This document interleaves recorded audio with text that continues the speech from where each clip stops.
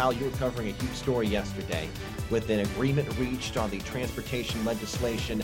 You spoke with U.S. Energy Secretary Jennifer Granholm, and she seemed pretty pleased about this agreement that was reached. Yeah, it's fair to say everyone involved in these negotiations, and there's been a core group of about 20 senators, 10 from the left, 10 from the right, as well as the White House, are really thrilled to get an outcome here. Of course, this has been long sought, dating all the way back to the Trump administration, frankly. There was an ongoing reference to infrastructure week. Well, it seems it's finally arrived. They're touting this deal, and it's about $550 billion all told. They're touting it as the largest investment ever in everything from roads, bridges, rail, Amtrak, transit, clean drinking water, energy transmission, and electric vehicle infrastructure. So they say this would be a massive and much needed investment in the American infrastructure system and economy. I think you talked about this with the Energy Secretary. One of the targets is getting broadband for rural areas for people across the country. They now have at least some funds in hand. Is there a plan to get the broadband to people, or is that still kind of up in the air? Well, they have a plan, but the funds haven't materialized quite yet. This could all still completely fall apart. And there are some indications that it may still, in that the Democrats don't have everything they want in this bill. This is about half the size of what they originally envisioned. And there's a laundry list of items, and far more, in fact, that they're planning on passing on in a complementary bill, essentially, in the budget. And they basically said, this is what we can agree on with Republicans, and then we're going to come back for the rest of what we want in the budget itself.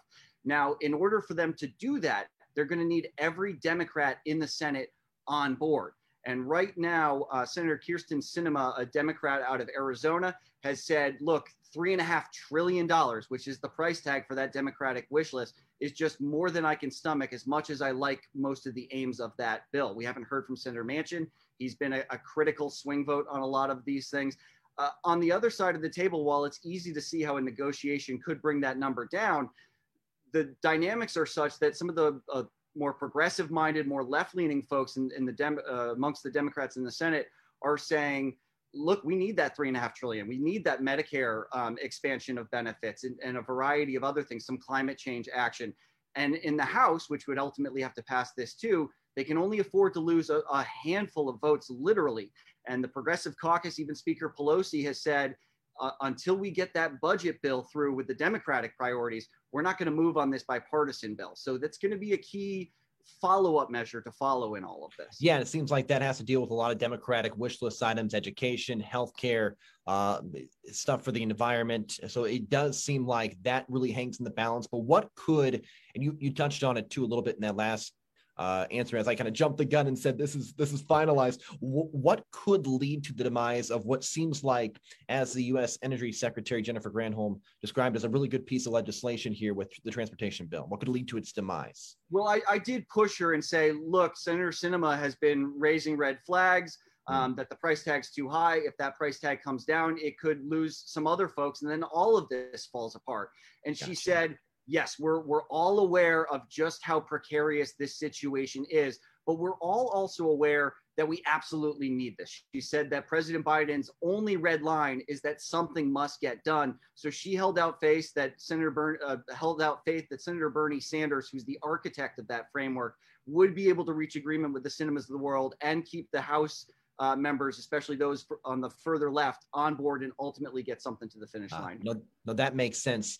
And I think you might have asked about this. Does she feel the money for the environmental cleanup and power infrastructure are enough at this point? I know a lot of that might even have to deal with the second piece of legislation that could be discussed. Yeah, she likes what's in this. There's billions of dollars for that. There's a lot of the tie-ins to efforts to green up the environment, green up the energy system are in this package.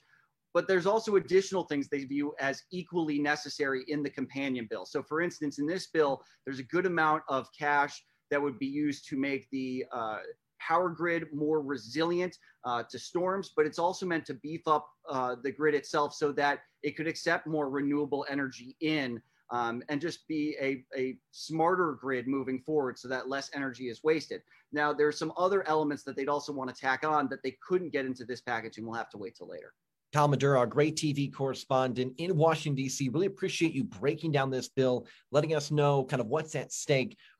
over the next couple of days, what is something we can look at to determine, hey, this is going to work out, it's going to end up on President Biden's desk, or maybe it's going to fall through?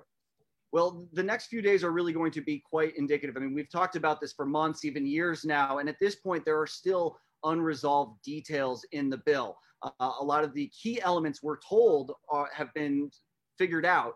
But exactly how this is paid for right now, all sides are saying that they're not going to have to raise a penny for this package, certainly big tax hikes in the follow-up package. But how it's funded, the exact details of exactly how grant programs would work. For instance, we skimmed over the broadband question, but essentially they'd be looking to team up with the telecom companies in order to provide extra funding to make it worthwhile to get to the last mile. So exactly how everything works will still need to be viewed by the public, by most lawmakers, and even these grand bargains can fall apart when you get into the weeds. Well put. Kyle Madura, great TV correspondent in Washington, D.C. Thank you for your time breaking down this complicated but obviously incredibly valuable piece of legislation, and we'll be in touch as this develops.